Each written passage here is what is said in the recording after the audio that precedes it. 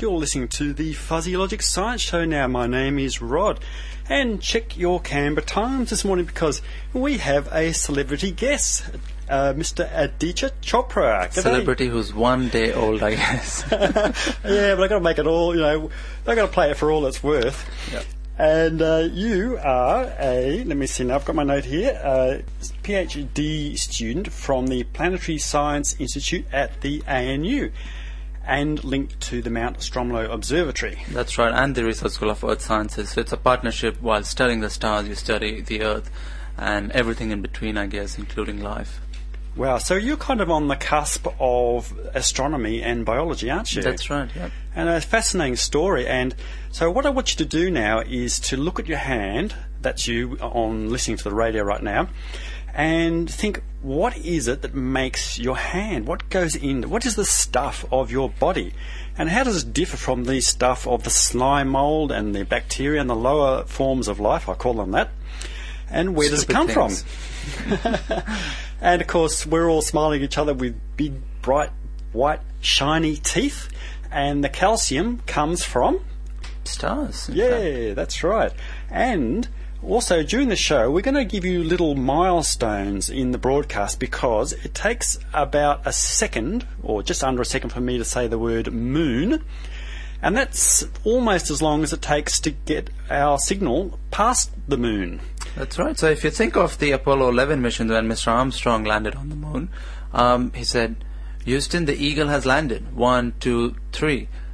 Congratulations, Mr. Armstrong. 1, 2, 3. Houston, what do we do next? 1, 2, 3. So there's a 3-second delay because it's 1.5 seconds to the moon, 1.5 seconds back. So that explains the slow conversation they had. Well, they weren't just that they were trying to compose their thoughts. That's right. But there's this expanding sphere of radio waves radiating out from the Earth as we speak. And during the show, we're going to tell you where our broadcast is currently sitting. So people on the moon will be picking us up. And also we've got a... that would be news if someone was picking us up over there. That's right. I'm interested to get some feedback from our Martian listeners. And here's a quiz question for you because we're also going to be talking a little bit about oil and not quite the story you think it is about what happened at the deep water drilling rig, the drilling rig in the Gulf of Mexico, how it's spewing oil everywhere. Well, we're going to talk a little bit about the science behind the oil expedition or work that's going on there. And here's a quiz question for you. Oil is now being consumed globally at the rate of 1,000 barrels per, is it per second, per minute, per hour, or per day? Which of those is the correct description of how much oil we are currently using?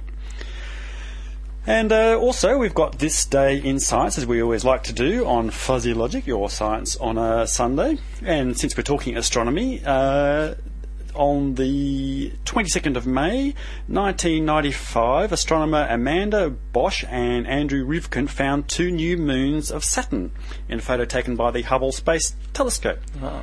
Thinking about the Earth's moon, the Apollo 10 mission, we have an anniversary today for that. In fact, a few hours back at about 7 a.m. Canberra time, the Apollo 10 mission, which was a dry run for the Apollo 11 mission, was closest to the moon about 7 o'clock this morning, and in 1969. And the Apollo 10 mission has a lot of highlights, and one that is really interesting, it was the first color broadcast live from space on that mission. Wow. Now, interesting thing about that moon landing is, and we've talked about this on Fuzzy because we had a show which was the anniversary of the moon landing itself. And I recall describing on that how there was a gravitational anomaly on the moon, and it put the Apollo 11 astronauts a few hundred metres or some distance out. I can't remember whether it accelerated them or slowed them as they went around this anomaly. So what that meant was they weren't landing on the nice billiard ball smooth bit of the moon they thought they were going to. It was over this boulder strewn area. That's right. And I mean, we have come a long way since then. Recently there was a mission that was sent to the moon which actually quite precisely measured the gravitational field around the moon, so that when we go back next time in a few years to decades, we will know better to skip over the rocks, I guess. Now, we think the moon was actually created when the Earth was blasted by a big lump of something, and the whole lot splattered off into form the moon. Is that? That's right. So about a Mars-sized body, so about a third of the size of the Earth, hit the Earth about 4.5 billion years ago, between 4.5 and 4.2 billion years ago, and that impact ejected a lot of stuff out, and that coalesced around the Earth and eventually formed this big lump that we see out there today, the moon. I wonder how close that was to the start of life, because that's going to be one of our themes. It's a very interesting question, and it's very surprising that, that moon forming impact was so big that it would have left the Earth on a molten state. The surface would be completely molten. As far as we know, no life could survive that. So it would have sterilized the Earth. And soon after that, within a few 100 million years, we do see the first evidence for life, which is very interesting because, life got started pretty much as soon as it could. That's amazing. I wonder, do you give any credence to this idea that the Earth was seeded by the dust of comets that brought in the more complex carbon compounds, the methanes and the ammonia and stuff like that? That's right. In fact, in 1997, we had a Martian meteorite found in the Antarctic, and that was the ALH 8082001, I think it was. They found a whole bunch of amino acids, and that set off this field of astrobiology. Got everyone excited because for the first time we saw these complex organics coming in from space. So a lot of people working on that idea and talking about, is there enough of this material coming from space that could get life kick-started? It's an amazing thought, isn't it? And by the way, our signal has just sped past Mercury. It was like 5 minutes after, or 5.8 minutes after the start of our transmission, which is a little bit before where we are right now. And so the Mercury life forms are now listening to us. And by the way, these calculations that I'm using, I had to go to a website to work out where the planets are currently sitting in relation to the Earth. So as long as I've got that correct, because it'll vary an enormous amount. If we're on the same side of the Sun, it will be close, and if they're on the opposite side. So the planet Mercury is currently 58 million kilometres from the Sun and 104 kilometres away from us here on Earth. And all right, look, since we're talking about rotating, I know this has nothing to do with science, but you could talk about it being, food. And anyway, the first revolving restaurant, I have to throw that in because it's a nice quirky one. In 1961, the Top of the Needle restaurant and the Space Needle, Seattle, Washington, was dedicated, and it was the first revolving restaurant in the United States, 500 feet above the ground. And it's a beautiful site. I went there mid-last year, and it's a wonderful place to visit if you get a chance to go to Seattle. Yeah? Yeah, it's a beautiful city. I want to get in one of those things and spin it up so all the patrons get pinned into the windows. Just possibly. In fact, yesterday I came across this idea that if you were at the equator of the Earth and the Earth was spinning 17 times faster, which would mean we would have a day of about 84 minutes, not 24 hours, in that case people would actually be spun out of the Earth. Oh, really? Yeah, it's only 17 times faster, and there you have it. That would be quite a ride. Now, some of the planets do spin very fast relative to their diameter, don't they? So they're actually squashed spheres or oblate spheroids. Isn't that the technical term? That's right. Even the Earth at the equator, think of a tennis ball, and it's quite flat. Slightly flatter, oblate around the equator on the Earth itself. But if you think of Jupiter, which has a day just lasting 10 hours, so within a good winter's night, you could actually see Jupiter do a full rotation. If you're looking at it through a telescope, that is quite oblate as well. And we have seen other planets around other stars which rotate even faster, and you can pick out their oblateness quite easily. Now, imagine the Coriolis effect going on there. So, just to explain what that means, you've heard this story that toilet water goes down clockwise in the southern hemisphere and anti-clockwise in the northern hemisphere. Well, it doesn't really. The effect is so slight. That's right. They did a measurement at MIT a few years back where they tried to create a very stable bathtub so that they got rid of any effects from fluctuations of wind or temperature or density of the water, and then they let that Coriolis effect do its job, and they did detect a very small signal as where the water started to spin clockwise, if I remember correctly, in the northern hemisphere.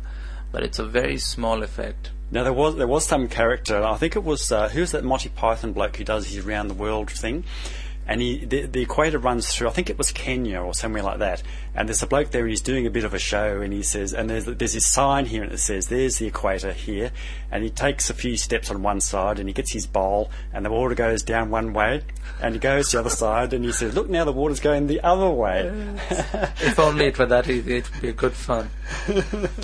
But I was thinking though, the Coriolis effect being this thing that causes the if you're travelling from north to south, you get spun left or right. I can't remember which one it is, because of spinning. Imagine you're sitting on a radio, or you had an old turntable, and you put a marble on it, and you roll the marble off the centre, and it won't go straight off. It'll curve as it rolls off. But on Jupiter, if it spins that fast, it must do hellish things to the climate conditions there. It certainly does, and that's what we see in the pans of Jupiter. The big storms, there's a big storm that's been going on for about 400 years now. Galileo first observed it, the Great Red Storm, in which you could fit about 300 Earths within that storm. And there are big storms on Jupiter that have been going on, and that's because of this reason of Jupiter's high spin rate. So, but also on Earth it accounts for why cyclones go, I think it's clockwise in the southern and anti-clockwise in the northern hemisphere. And I've heard, and I think this may be true, that an airline pilot must take it into account even because their flight path is slightly nudged. Maybe the effect is so slight that it's not really enough to worry about, but I'm not sure. I'm not sure either, but sounds plausible. But Eddie, hang on, we've just I've missed one of our little milestones here. We're just shot past Venus at 11:41. If we start at 11:30, 11.4 minutes into our broadcast. And also past the Sun at 11:38. I don't think anybody lives on the Sun, but they could be on Venus. And the next planet we'll be heading towards is Mars, and that won't be until 12:15. So the Martians are going to miss the joys of fuzzy for another 15 or 30 minutes or thereabouts. Now, okay, this one has. Here's another couple of really quirky ones. I don't think we can really blend these into the theme of the show, but I'm going to do them because they're fun, and we like to have fun. The canned rattlesnake. In 1931, the first sale of canned rattlesnake meat was made by George Kenneth End of Arcadia, Florida. And cans were packed in March 1931, the first served at the American Legionnaires' dinner. Sounds tasty. Oh. Actually, you could probably squeeze that into the theme if we think about what we're going to be discussing later on, which is what it is that makes up the substance of bodies. But we'll hang on to that thought for a moment because I have another quirky one. This one is a toothpaste tube, and now, of course, they're all made of plastic. But in 1892, Dr. Washington Sheffield, a dentist of New London, Connecticut, USA, invented the collapsible metal toothpaste tube, which was later manufactured by his Tube Corp. And within the same year in Great Britain, where toothpaste was formerly sold in round pots, Beecham's toothpaste was packaged for sale in collapsible tubes. And last one, we'll finish up with this one. The reclining chair. In 1841, Henry Kennedy, a cabinet maker and upholsterer of Philadelphia, was issued with the first US patent for a reclining chair, and I'm going to recline into one now. Good on him to invent that for us. Eddie, luckily someone's done it for us. Eddie, we're talking about planets again. You said that before the show, one is being sucked into a star. That's right. This is a really interesting news. So this week in Science, they published a paper where they have seen the planet WASP-12b, which is so big and so close to its host star that it's losing its atmosphere to the star. Now, that seems alright, but the thing is, what caught my attention was they predict it's losing about 7 Earth oceans worth of mass to its star. So within a few thousands to maybe a million years or so, that planet would have been gobbled up by its ever-increasing star in size. Is it gobbling up just the gases and the liquids, or would it be gobbling up the hard surface of it as well? Now, the planet is so close, so this is what we call a hot Jupiter. quite close to its star, and it's so close that we don't think there would be any solid surface left. Being that close, be so hot, and most of it is just gas. Rather than call it an atmosphere like on Earth, where you have solid and then gas atmosphere on top of it, they call it the exosphere, which is just made of hot plasma essentially. So is there no solid core to one of these planets? No, because it's so hot that as you go in, like for Jupiter and Saturn, we don't think they have a solid core. They may have a molten small iron core, maybe molten helium core as well, I think it is. Mm-hmm. And you could just sink right through and it'd be a pretty unpleasant place to be, of course. And is it like a baby star that never actually formed? I mean, it's getting close or towards the amount of mass you need for a star, isn't it? Or how far off would it be, do you think? Jupiter, if you think about it, is quite close to being one of the smallest stars possible, which is a brown dwarf. And you can see that in the color of Jupiter. It looks slightly brown. But Jupiter would have to be 13 times bigger to actually start this nuclear burning process, so it could produce its own light and energy. It didn't get that far. Even if all the other planets in the solar system were combined, we still wouldn't have the 13 Jupiter masses worth of material so that Jupiter could become a star on its own. But there are a lot of stars in the night sky that have had that process take place, and they're called binary stars. Often through the naked eye, when you look at it, you don't see them as two stars, but if you look through a telescope, one star that comes to my mind is Alpha Centauri, which contains Proxima Centauri, the nearest star, 4 light years away. So it would take people possibly living there about 4 years to get our message, but they live in a triple star system, of which you see through a telescope you'll see 2 binary stars. Wow. And I wonder if those things would suck up all the matter you needed to make a planet, so they'd probably be fairly sparse in terms of their planets, would they? Do we know if there are any planets around those ones? We are still working on those models of planetary formation. It does not mean that planets do not form there. You might find different sort of planets, fewer rocky ones than you find around the solar system, but it's a work that's ongoing, and we're not sure about that. So would the arrangement of these things be a little bit like our own solar system, where you've got the sun in the centre and then the things orbiting around it, or are they, if they're close to the same mass, they're like ice skaters, locked and spinning around each other? Is it weird kind of orbits and things going on? It is weird kind of orbit. Now, my supervisor Charlie Lineview has been working on this around the Alpha Centauri system, on the dynamics of possible planets out there. And if you think about the movie Avatar, they had the planet Pandora, which is a gas giant, and around it is a moon, an Earth-like moon, which has a rocky thing. Now, Avatar is about 7 years late in its ideas, because about 7 years ago scientists found that around the Alpha Centauri system such a planet does not exist, and they are pretty confident that they haven't missed anything there. And coming back to your idea of what the possible geometry of the planets around Alpha Centauri would be, it just depends on who you ask today. I could imagine it being, I have kind of this vision of Dodgem cars, these this planet zinging, getting really confused, not having a regular orbit around one, but a bit around one, and then doing a do-si-do and bouncing its way around another one, and I can't really imagine what it would look like. Yeah, it would have to be stabilized, because planets normally form within a few 100 million years after the star forms, and the only remaining stuff are ones in stable orbits, just like in the solar system. So in the early solar system, you had things being ejected away because of the large mass of Jupiter and Saturn into the Oort cloud and Kuiper belt objects. The remaining 8 planets that we see today, they are quite stable in their orbits. Well, I love to see, this is what I love about astronomy. I often say on Fuzzy Logic that my favourite website is a site called the Astronomy Picture of the Day, and it never ceases to amaze me the new and bizarre constructions there are out there in the solar system or out in the galaxies. Weird combination of things we never thought was possible.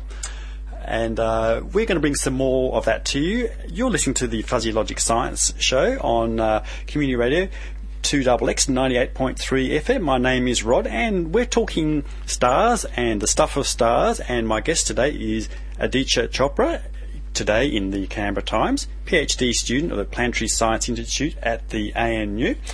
And when we come back, we're going to talk about a little bit about the oil well, the bit of the science behind what's going on at the deep water in the Gulf of Mexico. And Spiderbait here on Fuzzy Logic Science Show on Community Radio 2XX 98.3 FM. And Addy, I have a little special for you here. A few weeks ago, we had Dr. Charlie Lineweaver, and my friend Tom McCoy, g'day Tom, has assembled this promo that we recorded during the show. So check this, Dr. Charlie Lineweaver. Hi, I'm Charlie Lineweaver, and you're listening to Community Radio 2XX. But how are we doing that? Our signal is speeding across the ether at the speed of light, only there is no ether. And the sound is rattling round your ears, buzzing through your neurons. You're a vast assembly of protons, atoms, quarks. Quantum weirdness, that's what you are.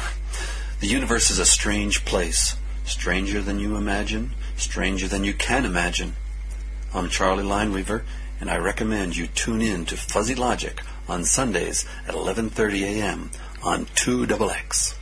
That's us. How you like that? Pretty cool, hey? Pretty cool, huh? Good. See, it's so much fun working with a person like him. Oh, yes, he was definitely a very memorable guest we've had on Fuzzy Logic. And coming up in June, we have Dr. Philip Nicholson. Phil Nicholson. He's visiting us from the Cornell University, where he's as a distinguished visitor at the ANU, and he is an expert on the Cassini missions and how moons around Saturn's function and work. Now, I will remember going to a public lecture with the director of the Galileo mission, and it was just amazing. And to sit in the lecture theatre there with someone who was so close to this. And I looked up at the big screen of the large images, and on the Astronomy Picture of the Day website you see these things, and to have this description of what's going on down there was just incredible. It's amazing. I mean, these projects, the science projects, I was at the Johnson Space Center recently, and some of the technical things that they do, they are no mean achievement.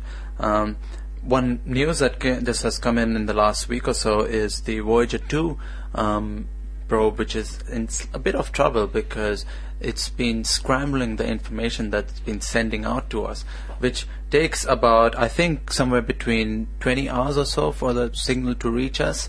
And it was launched 33 years ago, and it was designed to just visit Saturn and Jupiter, but its mission's been extended almost indefinitely now. And maybe is it in its last moments, maybe not. Maybe the engineers can figure something out and get the message, the science out of it again.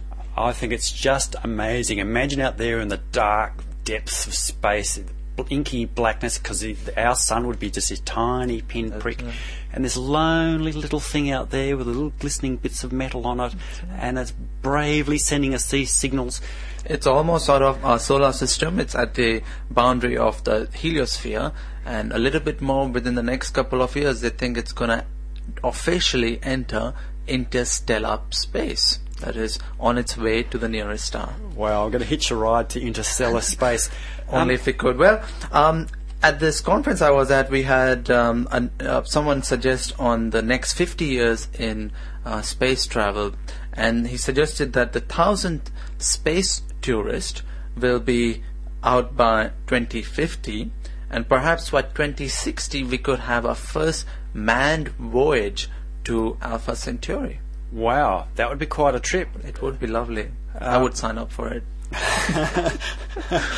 Yes, well, I would probably need a new incarnation of myself to make it there.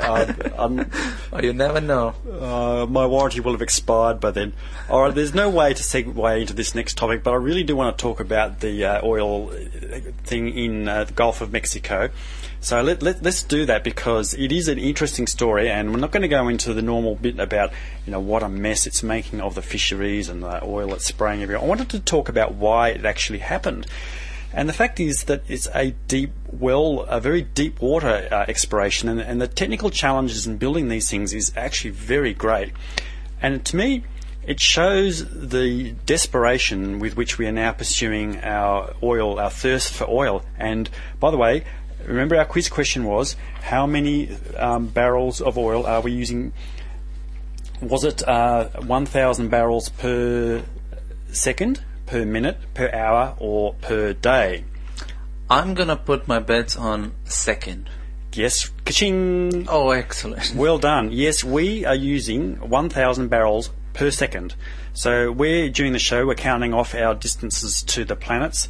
Well, if you want to count out how many barrels of oil the world will consume, multiply the number of seconds in the Fuzzy Logic Science Show by 1,000 and you will get the answer. That's a pretty terrifying number. So we are desperate for oil, and we have had some shows in which we've discussed this a bit more about it. But the Deepwater Horizon is a fifth-generation ultra-deep-water, dynamically positioned, column-stabilised, semi-submersible, mobile offshore rig. How's that for a mouthful? Maybe that's why it went wrong. Well, it does sound like a spec for a new computer or a fancy car. It costs $350 million, US, I guess that is, and it could operate in waters 2,400 metres deep and a maximum drill depth of, I don't know, what do you reckon, Addy? What do you reckon a deep drill would be? I would think it'd be in the few kilometres range, maybe 5 to 10 kilometres. Yeah, you're good. 9.1 kilometres it is. So according to interviews with rig workers conducted during the BP's internal investigation, a bubble of methane gas escaped from the well and shot up the drill column, expanding quickly as it burst through several seals and barrows before exploding. So a constant theme was that gas kicks is what they call them. So a little bubble of gas that they hit, and it shoots the pressure up enormously. And that hits the thing they call the blowout preventer. And the invention and use of blowout preventers, by the way, were instrumental in expanding ending oil gushes. So in the old days when they started, you see those pictures of the oil wells blowing up and big fountains of oil. Mm-hmm. These things basically release the pressure, or they block the oil well down at the source. And there's a couple of varieties of how these things work. But this one failed. But the other thing that was going on was that they used a new sort of cement down there. So they had a casing 7 inches in diameter, and it was sealed with cement pumped in by Halliburton, and it was a new kind, as I say. And they've had 39 fires or explosions offshore in the Gulf of Mexico in the first 5 months of 2009. And there have been numerous previous spills and fires on the Deepwater Horizon. That's the rig that blew up. And they have been issued for citations, acknowledge pollution source by the Coast Guard 18 times between 2000 and 2010. And these fires were not considered unusual, which I find quite a remarkable thing. Mm. The Deepwater Horizon had serious incidents in 2008 where 77 people were evacuated from the rig after it started listing because a section of pipe was accidentally removed from the ballast system. Well, that's probably one of the good things that's going to come from this very unfortunate event. It's going to be much more regulation, not just in the US, but around the world when it comes to deep-sea drilling or even land-based oil drilling and exploration. And my memory goes back to the debate we had about the Great Barrier Reef oil exploration, and there was in the 70s, 80s, I think, discussion about whether we'd be going for oil there. Well, as we get more and more desperate for oil, we are going to take greater and greater risks to actually get hold of the stuff. Mm-hmm. Now, you have heard stories about their attempts to block this thing. So they lowered this big cap over it, and they talked about this ice blocking it up. Well, it's in the Gulf of Mexico. Isn't that a bit weird that there'd be what they call this ice? The methane, the clathrates, I think you're referring to, and they are a really funny sort of thing. That's because the pressure at the bottom of the ocean is so high from all that water above it that you can actually form a form of ice which could trap the gas methane in it. So these are methane clathrates. In fact, a lot of it is a source of energy for really exotic forms of life at that depth. Ah, really? So they actively use those things down there. That's right. And it has been talked about as being a possible source for humans to get, but there's huge implications of doing it. That's right. You'll be releasing, from a anthropogenic global warming point of view, bringing all that methane into the atmosphere would be, would be a risky business if we didn't know what we were doing. The other thing to think about is, by the sea level temperatures increasing, some people have been predicting that these methane clathrates made of ice would actually melt in any case and release some of that methane into the oceans and eventually into the atmosphere. And this is one of those positive feedback things. That's right. And don't forget, methane is more potent as a greenhouse gas than carbon dioxide. Even if it's shorter lived, but we don't want it in the atmosphere. So just to explain a bit further about the clathrate, you call it, or methane hydrate is another term. It's a crystalline solid consisting of gas molecules, usually methane, surrounded by a cage of water molecules, and looks very much like water ice. And this stuff came up that dome that they lowered over the oil head and blocked the little valve that they had where they were going to pump the oil off. So they had to deal with that. Now I have here also a bit of a story which talks about what actually happened on the well, and I found it quite a remarkable bit of a description, so I'm going to read it to you. It's reasonably long, but it was, as I say, it's quite an impressive story here, and it's by David Hammer and Mark Schleifstein from a site called NOLA.com, if you want to look that up, NOLA.com. It says, 3 witnesses reported gathering by B describe what happened next. A geyser of water shot 240 feet into the air, he said, followed by gas that spills out of the moon pool area onto the drill deck and begins spreading. They can smell it, they can see it, but at this stage it does not ignite. It looks like ice slush, and they can see gas emanating. That would be our clathrates. Right. The next thing workers saw on the drill floor, what 3 accounts say, the workers know that there's trouble because mud can only be coming from 10,000 feet down, not from the riser where it can block the gas kick.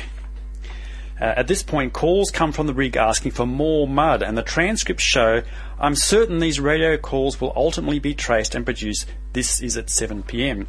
And the reason nothing ignited initially is that by 21 93-foot moon pool, a well in the centre of the drill ship is carefully designed to remove any sources of sparks. But in the mud room, so remember they're pumping mud down to block this thing, and the galley and elsewhere there are pumps with exposed metal parts, and soon the gas did ignite, and when it came into contact with those, the descriptions in the transcripts are dramatic. B said that the first explosion occurred in the mud pit room, a room where drilling mud is mixed and stored in big bins. The 2 engineers responding to the request for more mud were attempting to control the runaway well were killed instantly. An explosion blew out the wall leading to the galley where the party was being held. A party was being held, and guess what? At the oil rig, huh? At the oil rig, yeah. And these oil rigs are pretty amazing places to work. There's a book out, I can't remember what it's called, about life on an oil rig, and this is it's a heavy duty place to work. You think your work is the fatalities and accidents. So this party is to celebrate the Transocean Deep Water Horizon going for 7 years without an accident. Present were several BP engineers or executives who travelled to the rig for the celebration. The explosion hurls them against the other wall of the galley. And here's where I broke down when I read it. It describes bodies being broken, necks gashed, and people bleeding, and everybody's in the dark. And people are screaming for help. And people are busy helping their comrades to get into 2 lifeboats. And people in the lifeboats are screaming, we've got to get out of here. But the lifeboats aren't full. The doors slam and they drop the lifeboats. As they do, they can see some of their colleagues jumping into the sea. They can see their outlines because the rig is burning behind them. Now, how high was this oil well off the surface of the water? It's quite a jump, I would imagine. Probably a few 100 meters, I would think. At least jumping from the top of Telstra Tower down to Black Mountain. Yeah, well, you probably wouldn't survive that hitting the water from that height, would you? And back on the drill floor, all hell has broken loose. Explosions are propagating from the mud pit room back up towards them. And at that point, one transcript that's obviously been an observer heading towards the lifeboat says the drill floor disappears in a ball of flame. At that point, the 3 onboard transcripts stop. And there you go. That's the story from the deep water oil rig in the Gulf of Mexico, and going on as we speak. I think with that cheery note, we'll take another music break, and what seems more appropriate than Doctor Who here on Fuzzy Logic Science Show. My name is Rod. My guest today is PhD student Aditya Chopra from the Planetary Science Institute of the ANU.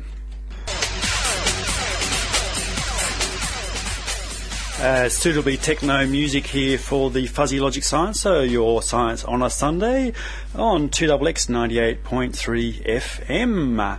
My name is Rod. My guest today is Aditya Chopra, and check out story in the Canberra Times this morning about Aditya, and it describes his research. And you may not notice, but actually I also have a mention in the Canberra Times this morning, although I'm not named, and that is I gave the question to Nisa for today's science question, and the question I asked was, we recently celebrated the 50th anniversary of the laser, and do we know if lasers ever occur in nature? And if you want to find out, read the Canberra Times. But I think, Aditya, you might have a bit of an opinion on that one. A bit of knowledge, but we'll keep it for the reader to go and find out either through the Canberra Times or perhaps the internet. Yeah, you should do that, because you can hear Aditya now, but you can also read his story in the Times. So, now you've just come back from this conference, and actually before we do that, we are about to hit Mars. And yes, in about 45 seconds our signal is going past Mars from the beginning of the show. So, welcome all Martians.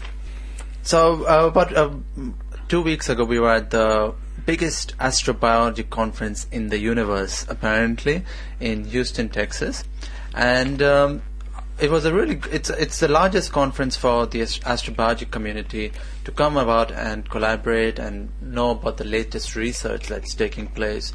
Some of these things have been going on behind in the labs, but only now have they come to a stage where they are starting to reveal some of the latest discoveries. Now, one thing that caught my attention on the first day of the conference was a talk by Professor Nicholas Hudd at the Georgia Tech University, who gave us a recipe for the origin of life. So if you have these ingredients handy in your kitchen, get started. And his recipe was, have your pen and pencil ready, it was 1 part hydrogen cyanide. Now, where do you get hydrogen cyanide from? If some of you remember, hydrogen cyanide is extremely toxic to humans. Even a sniff of it will kill you almost instantaneously. Yeah, and that's what the Nazis used, isn't it, to suicide with? That's right, unfortunately, yes. Yeah. But you can get hydrogen cyanide to some degree from almonds. So the bitter taste in almonds is actually from hydrogen cyanide in that. I'm not going to eat almonds anymore.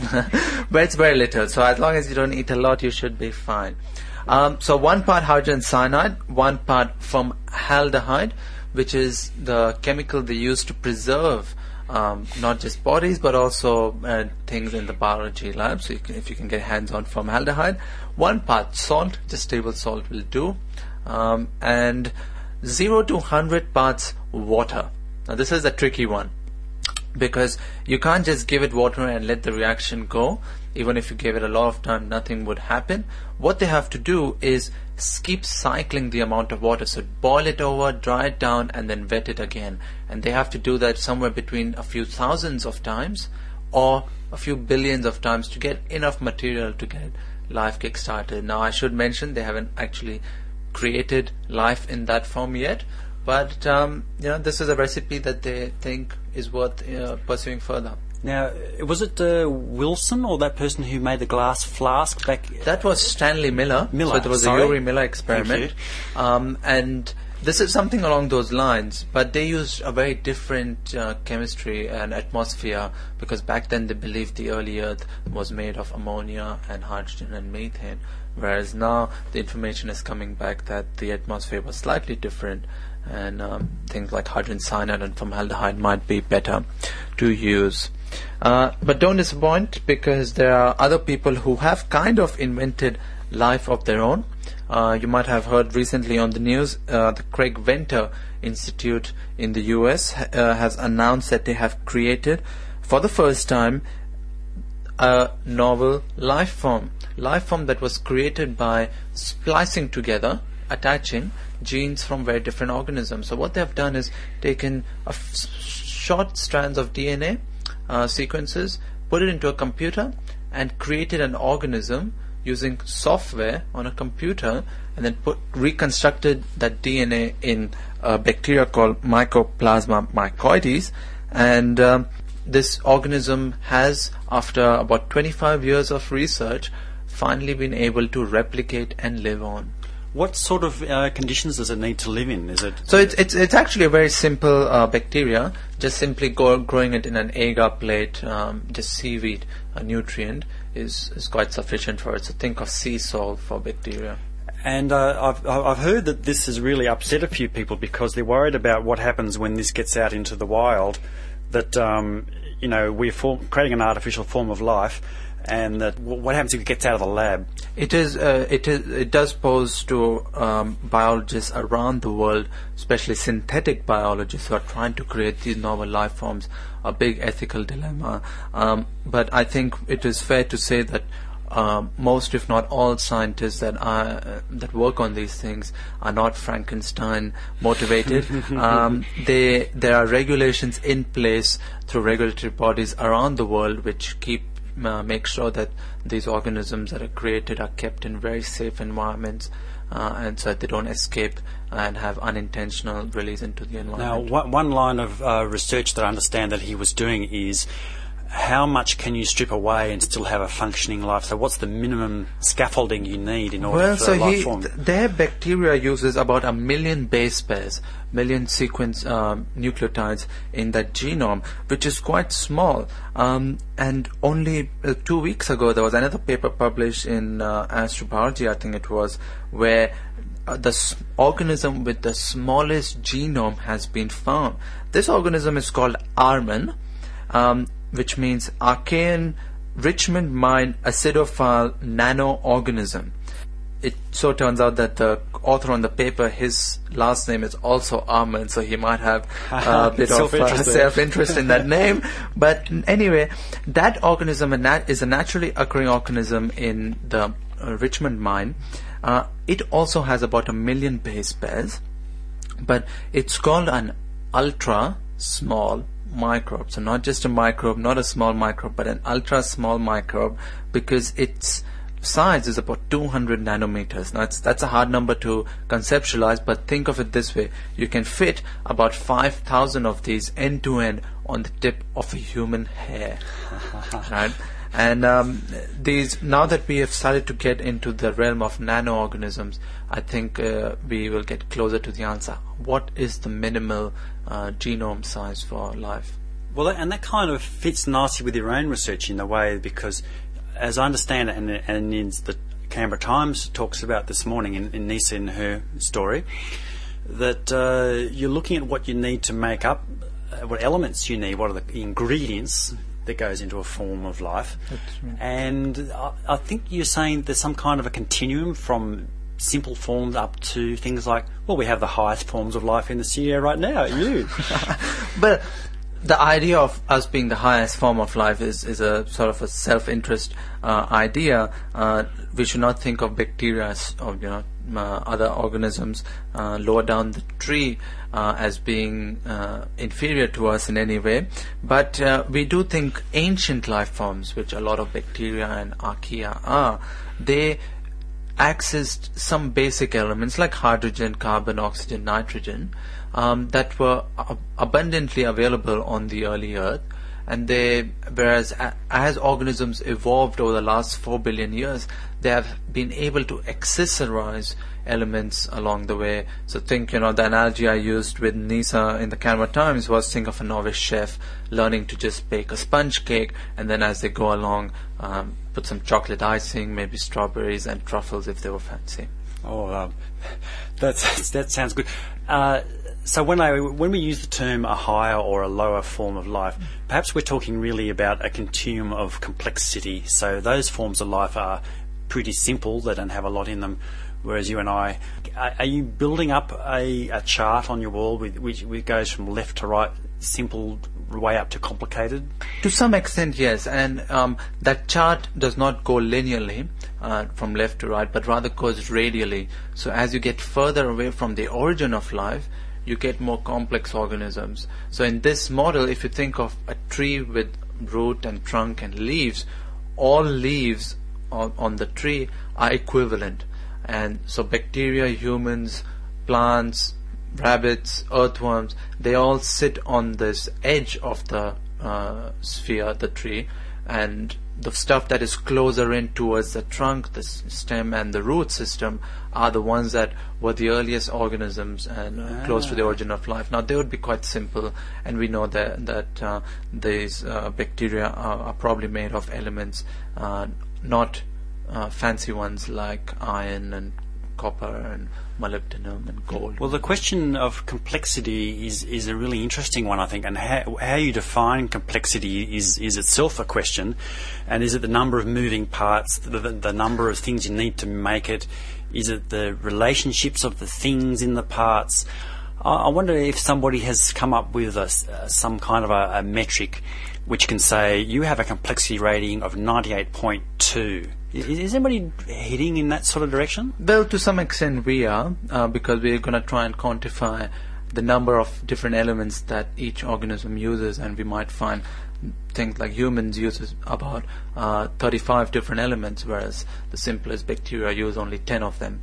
That's work in progress, but other people have had ideas to do with what kind of metabolism goes in and what your energy source is. So some organisms can extract energy from multiple sources, be it methane and maybe ammonia and stuff, whereas others can only use the simplest molecules.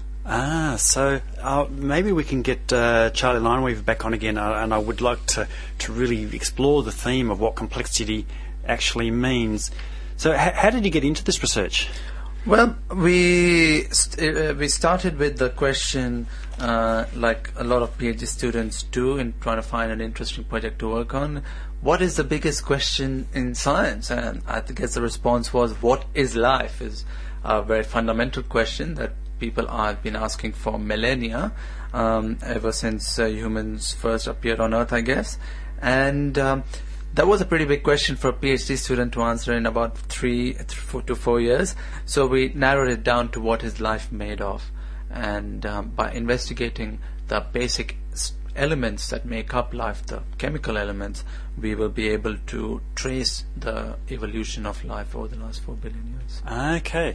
Now, I want to change topics slightly, because occasionally on Fuzzy Logic, regular listeners may have picked up by now that I am prone to the occasional ad-lib on one topic or another, and believe it or not, sometimes I'm actually wrong. Well, I'm not promising to not ad-lib, I'm going to keep doing that, but when I find out where I'm wrong, I'm going to tell you. And this one, it was quite a while back, and I was talking about where the spiral shape of galaxies comes from. And the picture I described was one of where one galaxy is sitting nice and cozy in hurtling through space, and this other galaxy comes flying through the middle of it and leaves this kind of skid mark through the middle. And the galaxy is itself rotating, and so you have this like skid marks across it, and you think of a straight line, but the galaxy rotates and it converts it into a spiral. Mm-hmm. Now, when after we had Charlie Lineweaver on the show a while back, and we were having lunch, and I said, describe to him what I had said, and he looked at me and he said, I would give you 58% for that answer. But you would pass, I guess, to some extent, which is true, in fact. Yeah. So, okay, so here we are. Addy, you've done some research on this and I'm very grateful for you. So what have you found out about how the spiral shape in galaxies actually originates? So part of the thing that you described about two galaxies interacting, they do cause, the galactic mergers do cause, to some extent, spiral structure, and you can see things like the antenna galaxy. If you look at its photograph, you'll see a galaxy that has interacted, and you see these tails around it. But with regard to the spiral structure, for example, in the Milky Way or the Andromeda galaxy, that's caused by a very different process.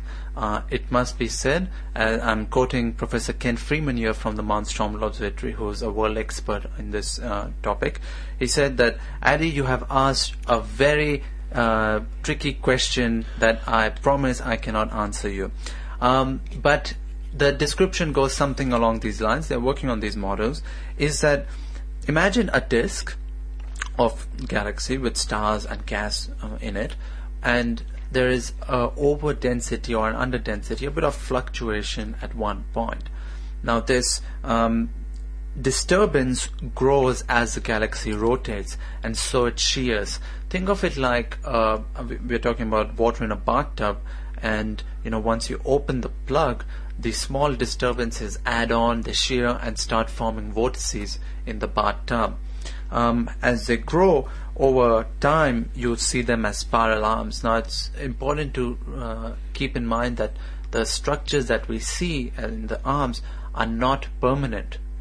They only last for about a revolution around the galaxy. It takes about 200 million years or so for the spiral arm to rotate, and within one revolution or so it has decayed, that disturbance has decayed. So if I can use my own metaphor here, would it be like, say, you were talking about sponge cake earlier, and we have a mixing bowl there, and we put the flour and the water and the milk and the eggs, and we stick the mix master in. Yep. And when you look into the bowl, you see these little ripples developing around it. That's right. And you're saying that, and he's telling us that, well done too, by the way, in getting a world-class source for this story. That the spirals are moving themselves, but I guess the individual suns are moving through. It's like a ripple passing across the suns themselves. So a sun might bunch up at one time and be more sparse the next. Is that? That's pretty much it. So stars, including our sun, are moving around the galaxy at about a speed which allows them to complete a revolution every few 100 million years.